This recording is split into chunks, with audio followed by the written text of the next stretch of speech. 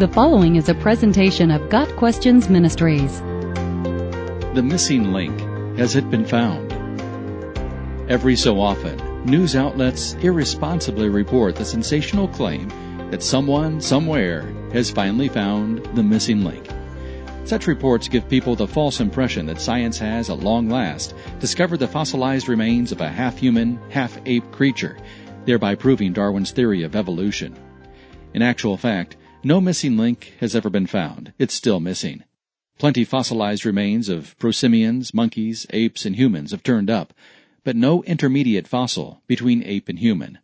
Eager as Darwinists are to find the ever-missing link, they tend to zero in on any superficial aspect of a fossil that could possibly be interpreted as a mark of evolutionary transition from monkey to ape or ape to human.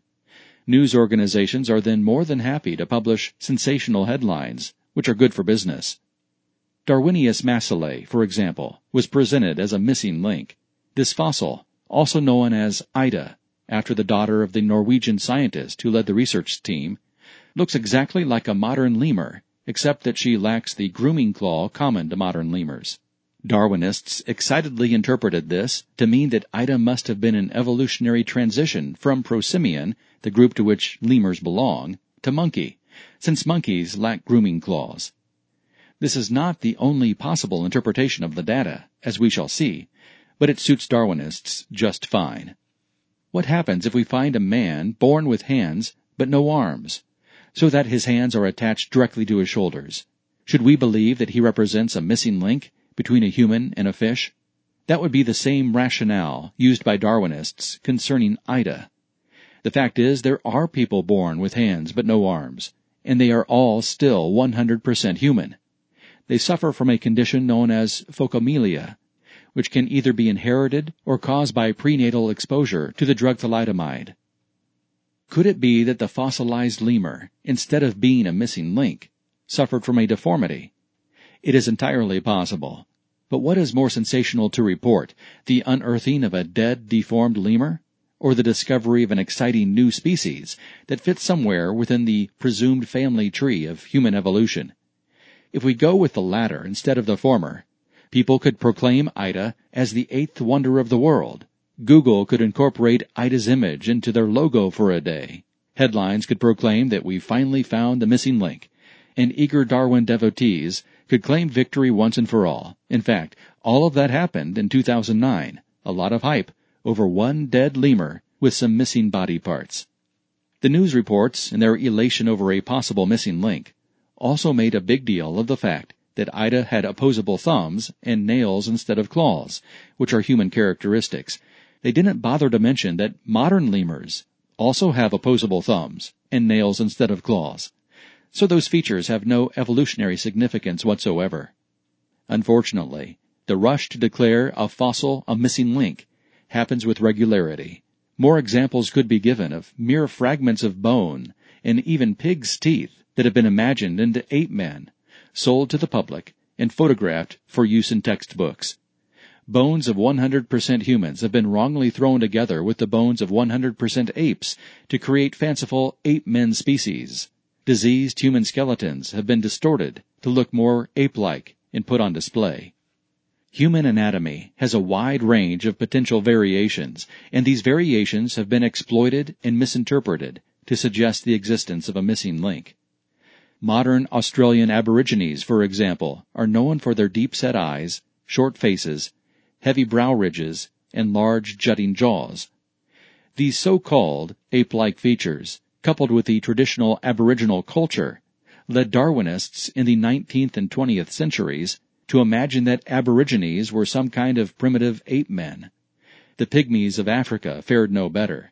Many were rounded up and put on display in cages as proof of evolution. Some 19th and 20th century Darwinists thought that all non-Caucasian people were ape-like and therefore inferior to whites. Darwin himself wrote that, quote, "At some future period, not very distant as measured by centuries, the civilized races of man will almost certainly exterminate and replace the savage races throughout the world.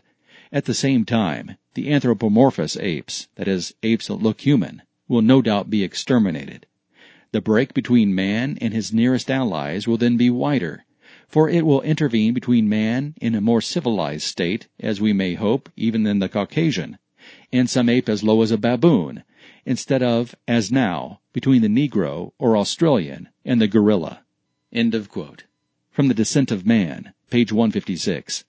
Notice how Darwin states that the future, more civilized human will come from the Caucasian race, and that the humans closest to apes are Negroes and Australian Aborigines, despite the fact that Negroes, Aborigines, and Caucasians are all 100% human, while gorillas are 100% ape.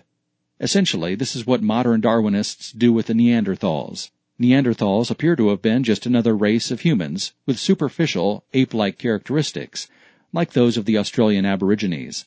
Many Neanderthals appear to have suffered from pathological conditions like rickets, scurvy, syphilis, and arthritis that exacerbated their superficially ape-like characteristics. Everything we know about Neanderthals suggests that they were just as human as we are. They were skilled hunters, lived in complex societies, buried their dead, and practiced religion. The bottom line is that deformities and variations within genomes involve the duplication, misplacement, loss, and/or reshuffling of pre-existing genetic information.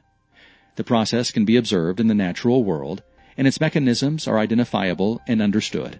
But the evolution of prosimians into monkeys, or monkeys into apes, or apes into humans, would involve the introduction of new genetic information into a genome, a process that has never been observed in nature, and whose mechanisms have not been identified by scientists. It's no wonder, then, that we cannot find any solid evidence that it ever happened in the past. It is no wonder that the missing link is still missing. Got Questions Ministry seeks to glorify the Lord Jesus Christ by providing biblical answers to today's questions. Online at gotquestions.org.